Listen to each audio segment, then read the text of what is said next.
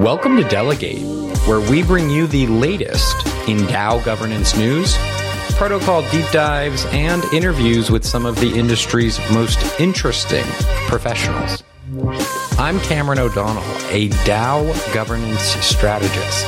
And I'm Lawrence Smith, a DeFi and DAO token builder. Powered by Boardroom. Quick disclaimer before starting this episode. From a professional capacity, we do serve as delegates within the Maker protocol, although we will be abstaining from this particular MIP MIP set. Lawrence, what's going on, man? I'm good. I'm excited. We had two great conversations with two top delegates for MakerDAO. So we had Code Knight and Paper come on to chat to us, discussing the Constitution, MIP 101, set up by Rune, the founder of MakerDAO. Cam, do you want to give us a quick overview or breakdown of the Constitution and what it means? Yeah, definitely. So we'll be talking about MIP 101, so Maker Improvement Proposal 101. And this is all about adding a constitution to the MakerDAO.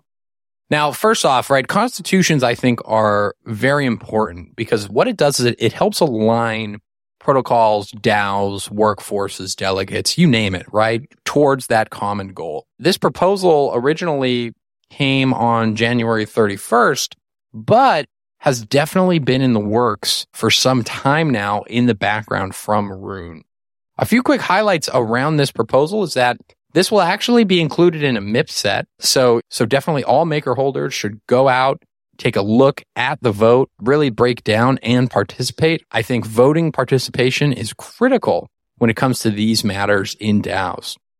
Regarding this constitution, it is broken up into 11 different parts, ranging from definitions, purpose and values, DAI. This will be linked up in the show notes. We saw some huge activity on the forum again around this constitution. I think it's pretty split right now, 50-50, on whether or not folks want to move forward with the Constitution, but definitely it's very promising to see all of the activity from various delegates on where we can update or what the Constitution could say.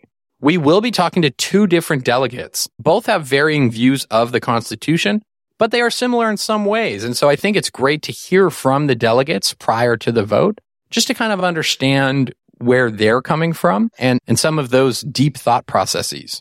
One thing on these two guests that we do have is that we had initially planned to get people from either side of the voting spectrum. Unfortunately, we're not managed to do that in this instance, but I think both of them have still quite different views and focus on different areas when we spoke to them. Absolutely right, Lawrence. Let's go ahead and introduce Paper.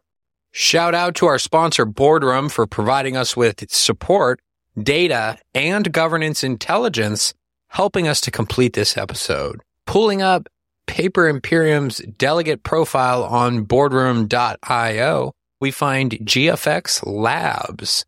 GFX is a top delegate across multiple different platforms, Uniswap, Hop, Optimism. They used to be active at Compound, and lastly, at MakerDAO, they sit as the second largest delegate by voting weight with approximately 12,000 MKR. All right, we're live. Joined by Paper Imperium from Maker. Paper, what's going on? Not much. Rainy day. Sitting here talking to y'all, I guess.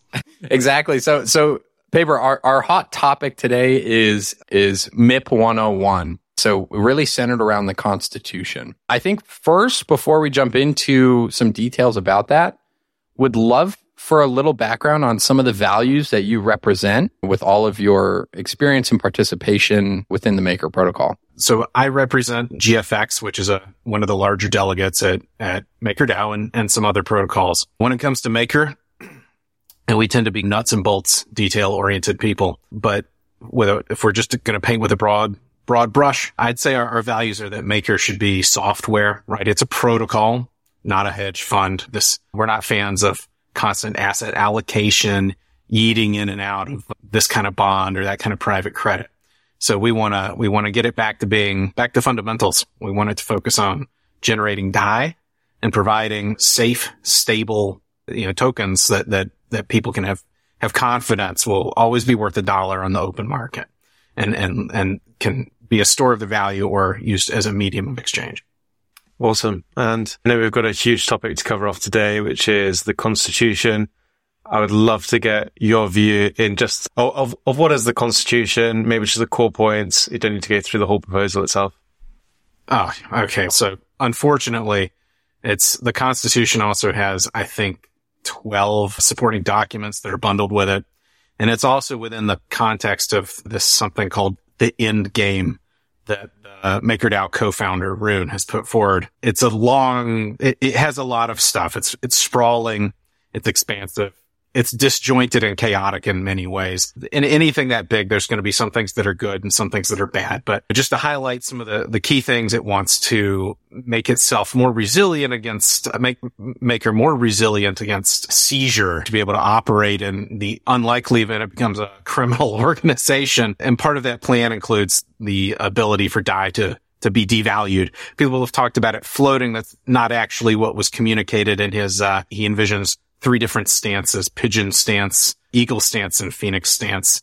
And in eagle and phoenix stances, DAI would be devalued as a way to shrink supply by punishing holders, is the too long didn't read. We obviously don't like that. We think DAI is Maker's product. We don't think Maker's product is not offering leverage. It's not asset management. These are things that are incidental and should always be incidental if they're even included. They're offering leverage vaults as a means to generate DAI, and asset management should only be a complement to a way to park reserves to the extent that Maker's over-reserved in USDC. That's what's appropriate when you decide to put money into treasuries, for instance. It's not to reach for yield, because you're introducing legal and other complexities that are risky in and of themselves. Let's see. So it also involves dilution. I believe the most recent communication has been 60,000 Maker a year. That's about a 6% yearly dilution. Unfortunately, these numbers change depending on when you talk to Rune, and have changed over time. Initially, they were 40,000. We also see in the 101, the Constitution itself, immediately you see a 20,000 Maker dilution, which is completely separate and came out of the blue. That was initially for funding environmental activism. After significant pushback, Rune has relabeled it as public goods, but the dilution is still there. And I think we all know what he wants to use it for. Whenever a protocol has stable coins to pay its bills, it should use those. Using the governance token is really only appropriate to align the workforce through vesting, or in the event that stable coins are simply not available. That's our general position. We do not generally like dilution, particularly to fund activism that's out of scope, that has nothing to do with providing a stable coin. There's also the added layers of bureaucracy, these constitutional voter committees that Maker holders are expected to show up and join these things and go through, I forget how many required meetings. They have to produce quarterly reports and recommendations for each of these. I think it's 12 different scopes. It's a lot of homework. And the best part is they don't actually have any power. It's a lot of work, but they don't really do anything. If they disappeared tomorrow, the only thing that would happen, or they produce no work, the only thing that would happen is that delegates would be ineligible for pay without at least 2 of these committees saying, we think these people are eligible for pay. So it's a lot of work and a lot of added people that you have to get there and pay them, because they get some compensation, but they don't actually seem to do anything as far as I can tell. Now flip this around, and each of these scopes has a responsible facilitator, who are special individuals vested with wide-ranging discretionary powers. This is similar to the current Maker setup, except with much more expansive discretionary capabilities for the facilitators, who, quite frankly, some of them may not want the potential legal liability that comes with it. We see people scrambling to incorporate themselves and incorporate their persons ahead of this. Yeah, definitely. I think I really like the stance. It's I would say more conservative, really looking at the protocol continuity, ensuring that I think the long-term growth, low inflation of the protocol. A few things I just want to dig into. The 20,000 MKR, I did see that also goes directly against the Maker burned to date. And so it would be wiping that out, creating that. And just to highlight on some of the inflationary aspects, something that was raised on crypto Twitter and across various other mediums was leveraging Maker in times of emergency. Right. So there are provisions in the Constitution and have also been communicated in other in-game documents that are not directly up for a vote, but all part of the same roadmap. So traditionally, Maker has been acted as a backstop, right? Where Maker is diluted to make whole any shortfall in the protocol to ensure that the Maker protocol is always solved. Rune, his constitution takes that off the table, or at least puts on the table that it's not guaranteed. To his credit, he points out correctly that in a worst case scenario, there's simply not going to be enough Maker to mint. It could go to zero and still not make a large hole in the protocol disappear.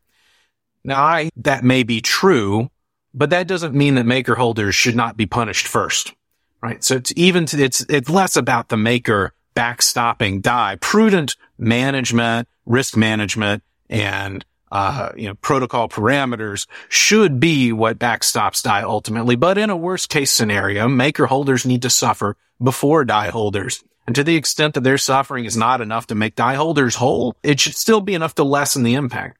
I mean, we just saw a bank failure today I don't know when this is going to air, but we just saw an insured depository institution closed today. And what's going to happen is that the depositors there are going to become the new shareholders. So if you own stock in Silicon Valley Bank, it's now worth zero. And all the equity is going to be given to the depositors for those who had amounts in there in excess of what the FDIC insures. Now, Maker is not a bank. It's not a company. MKR tokens are not equity. They're assets. They're keys to this piece of software. Now, this is not some financial institution. It's a piece of software that offers permissionless ability to generate DAI.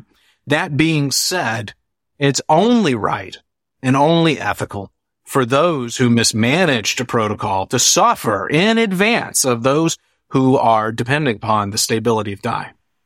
So I think really interesting point you've touched on there around the dilution of MKR and many other factors there that are impacting it. One thing that worries me a little bit with this proposal is the sub-DAO concept and how that devalues MKR as well. What was your perspective on that? And so traditionally, we feel that Maker should be software. So conceptually, if you go back in time 12 months or whenever, they were originally called MetaDAOs and then changed to sub-DAOs. A lot of the jargon has changed throughout time, which makes following the documentation difficult, but these ideas have evolved as Rune's thinking has evolved through time. So conceptually, at the highest level, we liked the idea. The idea was originally to push all the business activities, real world assets, and they'll push those out to these MetaDAOs or sub-DAOs, or I think they're sub-DAOs now, right? Yes, sub-DAOs. And so that means that the regulatory and legal touch point would be at these arm's length, not related parties that are spun up to do whatever. Unfortunately, now that we're beginning to see implementation, we have parallel to this vote, but part of the greater in-game context is something called Spark Protocol, which is our first peek at what this would look like in practice. And basically, it's an Aave v3 fork. I guess a little low effort, but it's not been hacked, so perhaps it's wise. And then be given a 200 million DAI blank check through a D3 DAI direct deposit module. And who would hold the keys to this protocol? Maker governance. So it's hard to see how the legal and regulatory and compliance burden does not still fall down to the protocol and those within the DAO that are managing the protocol. But at the same time, you're handing over some portion of the proceeds to this whatever sub-DAO that you're subsidizing with Maker holder money. And in this case, also remitting 10% back to Aave in recognition of the fact that you forked their protocol to make a direct competitor. A lot of what leaves room to be desired, and the reason there's been such urgency in the last 30 days, why my email inbox is suddenly full and my Telegram full of chats, is because these details that we finally see, these implementation details in the Constitution and accompanying scope documentation, and it's a disaster. It wrecks business relationships. It dilutes Maker holders It takes away the core promise of Maker backstopping die holders and putting them first in line, making them the most senior when it comes to being made whole. So it breaks promises left and right, and it's part of the whole end game plan is evolving very rapidly. Just this week, I was in a meeting where Rune says we need to change Dai's name. Never mind, the contract is immutable. It'll always say Dai on chain. That's not to say it can't be done. Matic and Polygon's a good example. USDP, it was originally Pax Dollar. Of course, they could upgrade the contract to change the ticker. This is like a huge distraction and a heavy lift. I still see exchanges that use the Psi symbol and sometimes the Psi name. All right. And then so that was this week. Last week, I got lectured at for more than an hour how Maker needs to get into AI. It's as if we're just running through buzzwords and pivoting from one shiny thing to another. I mean, it was just several months ago that Rune tried to put forth a proposal for Maker to buy his Lido off of him. Now, in hindsight, it would have worked out great for Maker. It would have accidentally worked out well. These are the kinds of left or back and forth, these whipsaw motions, and our business partners they want to know what's going on, right? And the workforce, they want to know how are they going to, where do they fit? And do they still have jobs? If to the extent that they do or do not, what's the plan?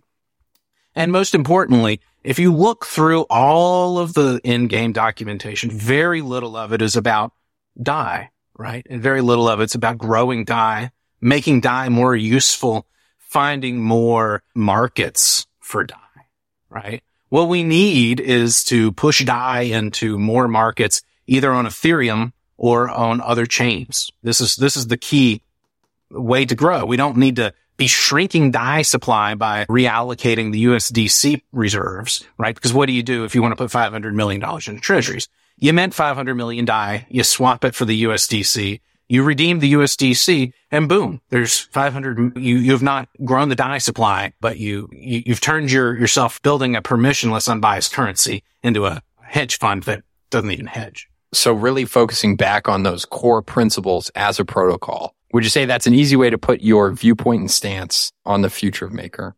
Yes. GFX hopes to get our plan finally published today, the very first part of it.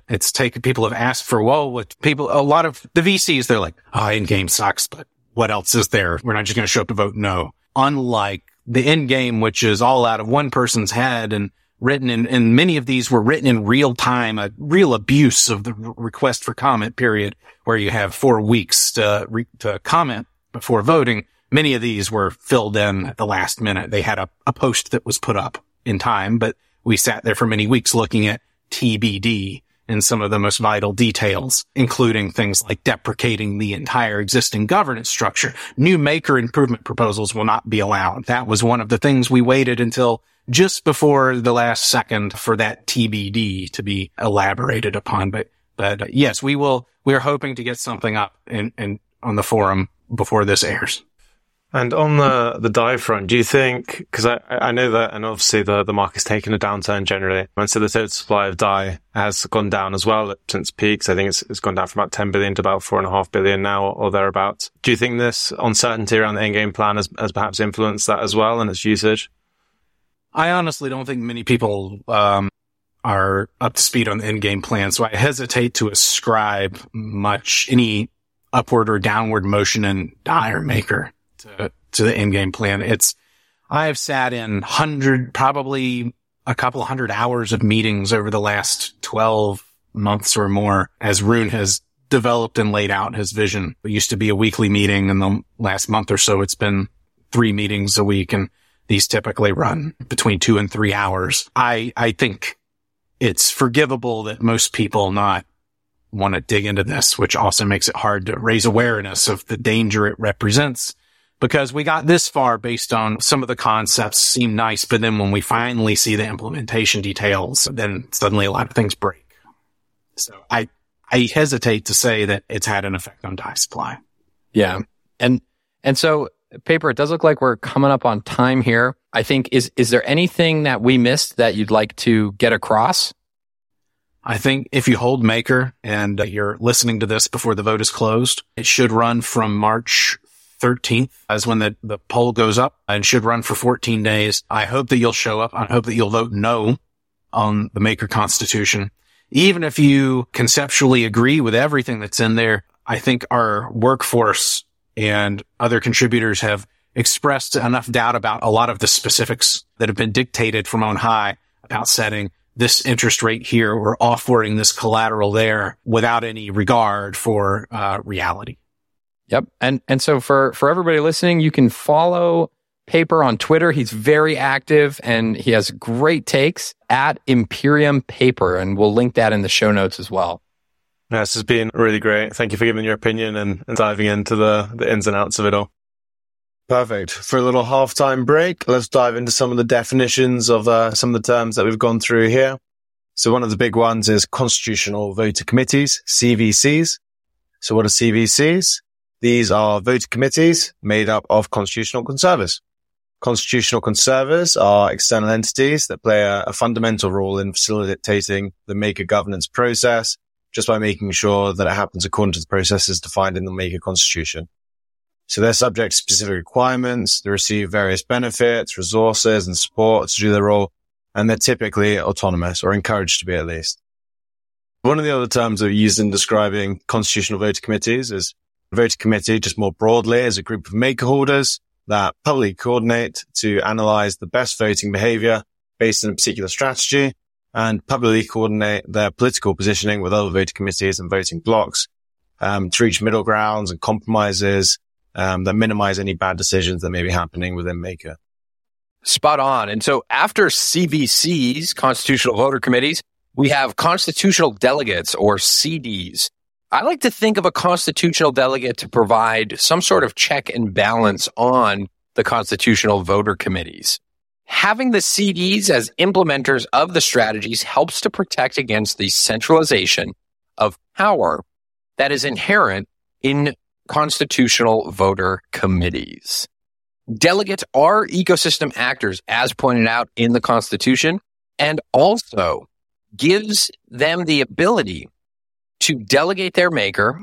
However, it can then generate DAI through delegation. The whole goal here is to try to incentivize that delegation.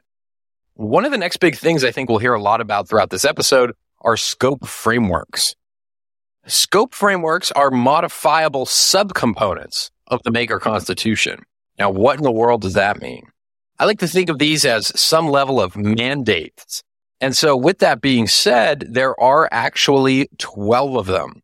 Why there's 12? We're not really sure. However, they do try to cover a majority of all the different facets that you might think is relevant within MakerDAO. Some of these are primary scopes, supporting scopes, and governing scopes. Under primary scopes, there's stability and liquidity, decentralized collateral, RWA, real world assets, and ecosystem operations. For supporting scopes, we have protocol engineering, growth, physical resilience, interface, infrastructure, and finance.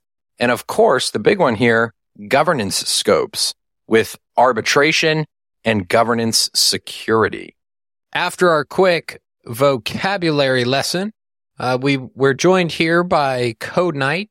Code Knight is an active delegate within Maker and has been very active on the forum talking about MIP 101. Code Knight, what's going on?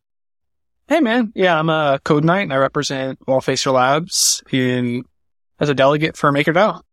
Awesome. Yeah, just really quick before we jump into it, would love to know some of the values that you bring and represent to Maker. You know, some of the things that you look out for within your decision making. Yeah. So I look at my core values as simplicity and sustainability. I'm a big believer in kind of incremental improvement to the DAO and just refactoring and simplifying the core of Maker and trying to either offboard the complexity or move it out to the periphery so it's not dominating the space. So the big topic of today is MIP 101, the Constitution. Would you be able to give us a sort of a brief overview of the main talking points on the Constitution for yourself and the things that you're thinking most about? Sure. So I guess let's first get an overview of what the Constitution is. I view the Constitution as an attempt to gamify MakerDAO. I believe Rune is very passionate about game design. So it tries to set up these immutable rules and incentives for with all these different committees and these different roles are supposed to keep each other in check. And idea is it's going to follow their own incentives and it'll flow smoothly. It's also seeking to offboard much of the work of the DAO to like sub-DAOs or contractors. The sub-DAO aspect is interesting. They operate kind of like subsidiaries for the DAO so that they have their own thing that we'd be incubating a little away from the core. Yeah, I know. We touched a little bit about sub-DAOs earlier as well. When it comes to sub-DAOs, do you think that fractionalizes Maker, or do you think that is better to represent the Maker holders and the protocol? I think it's a good way to kind of incubate new ideas in a way that's a little separate, because like right now, if anyone wants to do anything, they have to go through the MIT process. And if you're a newcomer, it's a huge headache. And like, unless you're super politically entrenched in Maker already, it's very difficult to like know who to talk to, and you have to get all these different participants on board. So I would like, hey, if we can maybe set a little money aside for like this kind of project and they self-manage with oversight, and they're not having to come to like get a vote on like every little thing. I think that would be a kind of a huge improvement for building and getting new ideas on without overcomplicating like the core DAO itself. So I like that aspect. Yeah. And that's actually one positive that we've seen through research about sub-DAOs is it helps with the scalability of the protocol, right? Of the governance process and the DAO. Yes. I believe it's a kind of a good scalability. So that's one aspect of the Constitution I like. Overall, I think there's a number of other issues with it. It sets up a lot of barriers to participation by Maker holders with very restrictive rules on delegates and with constitutional voter committees that have to be doing weekly meetings. I've been talking to a variety of Maker holders, and I haven't talked to any other than Rune who are looking forward to setting up a CVC and attending all this. So I think it's going to make it a lot more difficult on that end. I'm also concerned in that, like, you're creating this immutable document that's very complex, rushed at this point. It was being edited up to the last moment. So I believe it definitely needs significant revision, but I think there's some great ideas in it that we could take away. What do you think would be a potential sort of phase one that you could do for the Constitution instead, just to sort of ease into it, that maybe a bit less drastic in its initial changes? And what things would you focus on? Sure. The Spark Lab initiative is like a good kind of test case for sub-DAOs. I mean, I'm not excited about every aspect. I don't like that they're requesting 100 million up front. But I think overall, Spark Labs is an interesting kind of test case for what we could do in a sub-DAO, and we can look at that, learn lessons from it, and expand out. More D3M type activity with more protocols be a great way to expand outward and simplify. So I think those are some good core areas, but I believe any kind of constitution needs to be very focused and simple with broad consensus. And I don't really see that. I don't see a kind of a broad that this is a document kind of everyone agrees on. Whereas like if you look at like the US Constitution, it's 5 pages. It was written on 5 pages, right? And covers an entire country. And if you read through it, it's very simple. Like there's not a lot in the Constitution that like a smart 8th grader could look through and be like, I don't understand what this is about.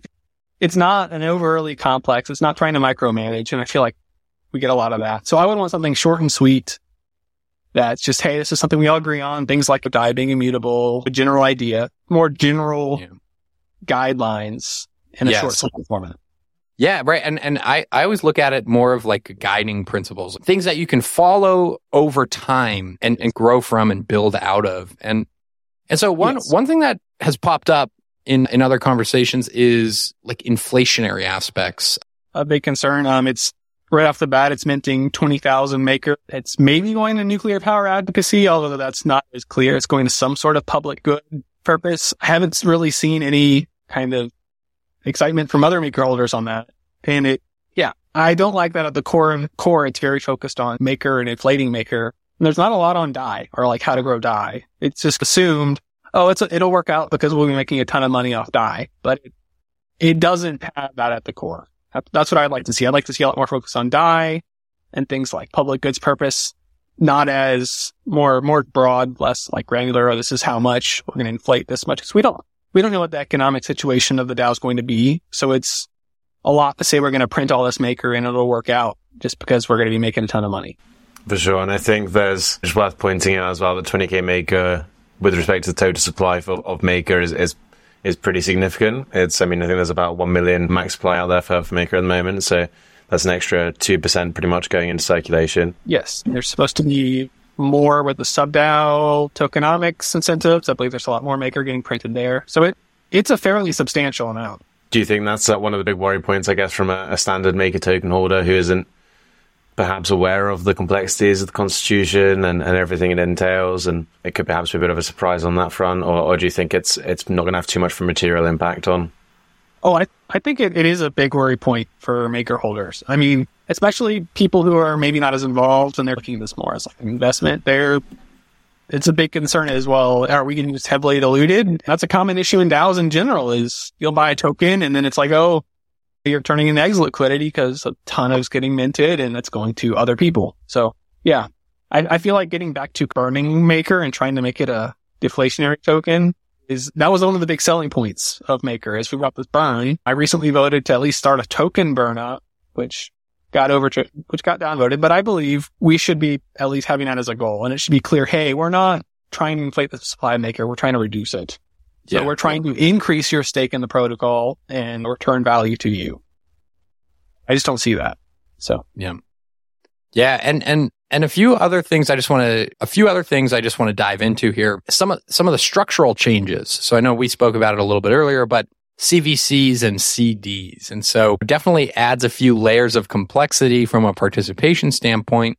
But what are some highlights that you see around CVCs and CDs? So that's a good question. So the constitutional delegate role isn't too different. I think the main difference there is there's going to be governance incentives. That's something I support. I think there should be some sort of a reward for people who put their money in the delegate in the governance contract and secure the executive. I think that should be incentivized. So I do support that aspect. These, it's really not clear like who's going to be running them other than Rune. I think Acre has suggested there'll be one, but I'm looking at them and they're very, very strict in like, for example, you have to be running a meeting basically every week.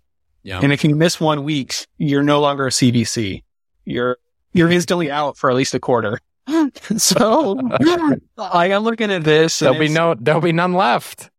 Yeah. And then like the constitutional delegate front, it's got like these all sorts of rules about you can't engage in political factionalism. You can't talk to anyone other than CVCs. And it'll be very, I guess, difficult to see how that'll evolve, how the governance norms will set up. And then that also ties in, you've got the scope committees, right? So you've got these 12 scope committees. And I'm looking at it, and that's going to be complex because there's a lot of overlap. Like imagine you're trying to onboard a new collateral. It's like growth, right? So growth's like, hey, got this new initiative. They got their scope. The decentralized collateral scope is also involved. And well, there's the stability and liquidity scope and the protocol engineering scope. So you've got that's already 4 committees plus the CVC. So now you've got 5, maybe 6 committees on this one initiative. I don't know. It seems like that's going to turn into just a mess as there's so much overlap. I feel like that's another thing is like, I think the 12 different scopes seem semi-arbitrary. I don't know why there's 12 and it wasn't a heavy point of discussion. It was just kind of like, hey, let's throw these in here. They just match up with the current CUs roughly. Yeah. So one thing you pointed out in the forum as well is some complexities around delegates being required to be anonymous. Yes. So technically it's not in the the pregame, but yeah, so the theory is a year from now, we're going to go to the end game where everything is crystallized. You can't change anything anymore. The Constitution's set in stone. And during that time, most of the delegates are supposed to be anonymous. I pointed out, I felt like that kind of leads to a lot of witch hunty type behavior. It's like, okay, so someone gets accused, the delegate gets accused of being someone, and then the delegate just said, isn't me. What do you do? Do you set up like a doxing committee that's investigates whether this is indeed that person? I don't know. I can't see a world where encouraging people to dox each other is going to lead to a good governance. Yeah, a lot of operational and legal ambiguity there. Yes. Yeah. I mean, that can turn into harassment. What if this person is just some random guy who's getting accused of being some delegate and he has no idea, he can't prove it. He can't prove that he's not a delegate. So he's just some random guy. I think that'll be a kind of a headache. Also, like, most of the delegates have their name out there. So it's basically saying we're going to get rid of all the current delegates except maybe like one or two and then come up with a new branch. And I think that the end goal is to have this all be replaced by AI. There's been recent talk of large language models being delegates. That was pointed out earlier as well, right? It's chasing the latest and greatest. Yeah, I get a lot of that. You've got this document that's supposed to be super like immutable and crystallized, live forever. But then it's like, oh, we're talking about large language models. I'm like, is that really like the trend we've decided is enduring throughout time? No, that's just something that came up like a month ago. So I felt like it needs some work on that aspect. So we are coming up on time here, and so I wanna close off the MIP discussion on, first off, how do you feel this MIP and this set of votes that are coming up, how does this impact the long-term viability of the protocol? Okay, so it's interesting. So on one hand, if it passes, I think we're going to be spending the next year very inwardly focused on trying to figure this out. I mean, given the short time frame involved, there's going to be a lot of edge cases that show up. A lot of things are going to have to be rewritten. So I think there's going to be a lot of focus on editing these documents and fixing and reforming them. So that if it fails, on the other hand, I believe Runez said he's going to step away. And then I guess it would be up to us to come up with like our own constitution. So then it would be kind of up for the other governance participants to step up and present their own plan. So I think that's where it is at. Awesome. And I know you probably alluded to it in some areas of this conversation. Are you able to share with us which side you're voting and sort of the core reason behind that? I know we've already touched on a lot of it, but what's most important to you? Yeah, I'm voting against it.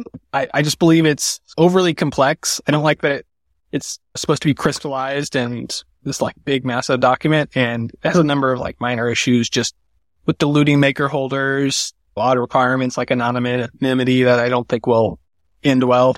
Yeah. So that's where I'm at.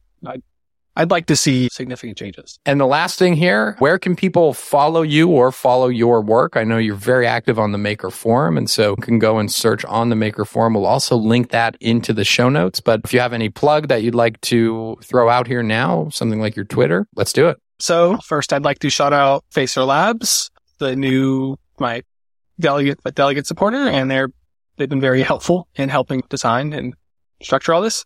So you can find them at facer.io. They're just launching, so we'll have the site up soon. And you can follow me on Twitter with CodeKnight. CodeKnight, thank you so much for your time, man. We're definitely excited to see where this shakes out.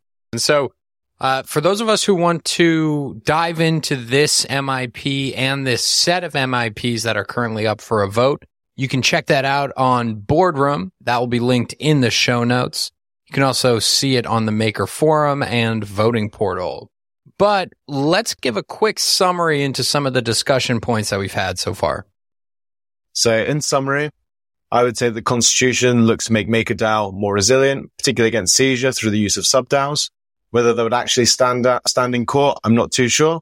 It seems like it would fall back to the protocol regardless, as well as the sub-DAOs helping to drive more efficiency by specializing certain units within the organization. But my take is that it comes with two big sacrifices. Firstly, it makes the process a lot more complex. It requires a really present workforce and people understanding what their roles are within Maker. And secondly, it also leads to dilution for Maker holders. So Maker holders are likely going to take a hit from this with the additional Maker that's going to be minted. Particularly in Paper's point of view, it's moving away from that core mission of being centered around DAI so they can focus on different value generating activities. My main takeaway is that it's such a huge proposal that it changes MakerDAO at its core if it goes through. It could pull off and turn Maker into an even bigger and more encompassing DeFi institution, but it comes with huge risks.